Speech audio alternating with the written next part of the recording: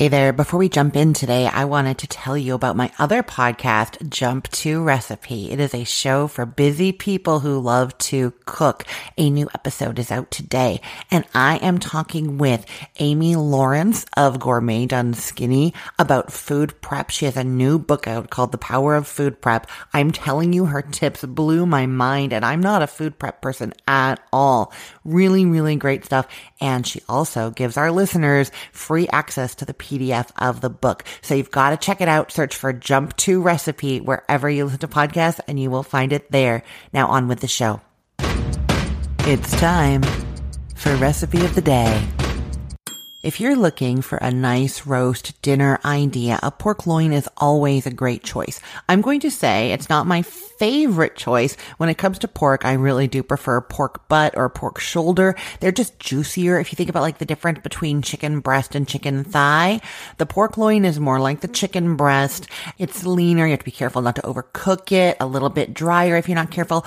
And then the pork butt and the pork shoulder, they're more like chicken thighs and chicken drumstick meat. That like juicier, a little bit more forgiving, a little more mouth-watering. Having said that, a pork loin is quite a bit more elegant. You know, we think about the pork butt, pork shoulder, that's for like pulled pork and that kind of thing, whereas pork loin is like a beautiful roast with thin slices. So those are the differences. But pork loin is, of course, a great option. You can do it like I'm going to tell you today, which is sort of the basics of how to roast a pork loin to get it quite delicious, quite juicy. We're going to do it. Or you can do something fancier, which I will link to, which is the spiral cut, where you kind of cut it open and unroll it and then add a stuffing and roll it up. You get these beautiful spiral slices. So you could do either of those. I'm telling you about the basic one today. Now, before I get started, I just want to make sure that we are talking about the same thing, pork loin, not pork tenderloin. Those are different things. Now, if you've been listening to me for a while, you probably know that I'm going to use the reverse sear for this pork loin. I use that for almost every kind of roast that I do. All kinds of roast pork, of course, roast chicken, roast beef. I love it. This is where, instead of the traditional way of searing the roast at a hot temperature first and then roasting it at a lower temperature, you do it opposite. You roast it at the lower temperature first, right from the beginning, and then at the very end, you blast it with heat. And the reason for that is you get that low, slow cooking. Then you let it rest, actually, and that lets all the juices settle. It rests up, and then just before you serve it, you put it back into the heat, and then that gets that nice crust on it. You slice it immediately and serve, so there's no like timing and figuring that out. But also, what it means is that any crust that you develop from the beginning or from the cooking time does not sort of disappear as the roast steams and rests at the end. You're developing that crust at the end so that it stays right there when you're serving it. It's actually really brilliant, works beautifully. If you haven't tried it before, you've got to try it. I'm going to be doing that with this one. So as I get into it, I just want you to not be, if you're familiar with how to roast meats and you've done it before, you're going to be like, wait, why isn't she searing it? She forgot that step. It's because we're doing it at the end, not at the beginning. Now, I do not usually brine my pork loin, but I probably should, because I was just saying that I find it drier, right? And whenever you find a meat a little bit drier, brining it is going to help. And the brine also lets you get the salt, the seasoning right into the very middle of the meat. So it's not just on the outside. So I will link to my basic brine recipe for this, and you can use it absolutely, or you can dive right in. So you're going to preheat the oven to 350 degrees Fahrenheit, and then you're going to mix together some black pepper, some garlic powder, and some salt. Now, I like to mix them together in a bowl and then sprinkle them on so that I know that I'm evenly doing the whole thing. If you kind of go in with pepper first and then the garlic powder and then the salt, you might be hitting it in different places in different amounts. This lets you get nice and even. Also, if you measure it into a bowl, then you're going in with your hands and putting it on the pork and rubbing the pork, then you're back in the bowl. You're not touching your salt shaker, your garlic powder container. You're not having to wash your hands over and over in between as you switch between those spices.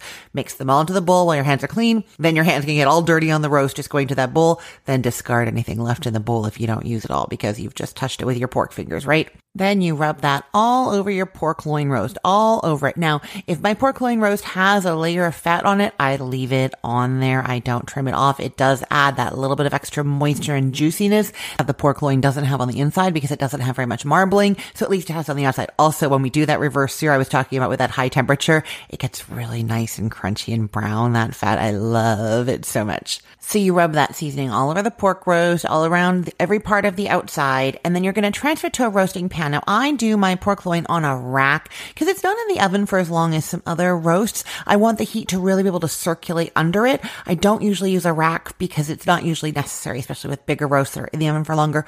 Also, if I'm making gravy, I don't use a rack because I find that the drippings that fall off the roast are more likely to burn when they're hitting that hot pan all the time from all directions. They're just hitting hot pan, and then you get a bitter flavor in your gravy. And so I like to have the roast touching right in the bottom of the pan. The drippings go off the side. It's a little tempered by the roast a little bit. I also, if you probably have listened to me say this before, I often will put some broth or stock into the roasting pan while I'm roasting meats. Most people don't do this because they say it steams the meats. But because we're doing the reverse sear, I don't find that the steaming really makes that much of a difference. And what it does is it protects your drippings because they're hitting the broth instead of the hot pan.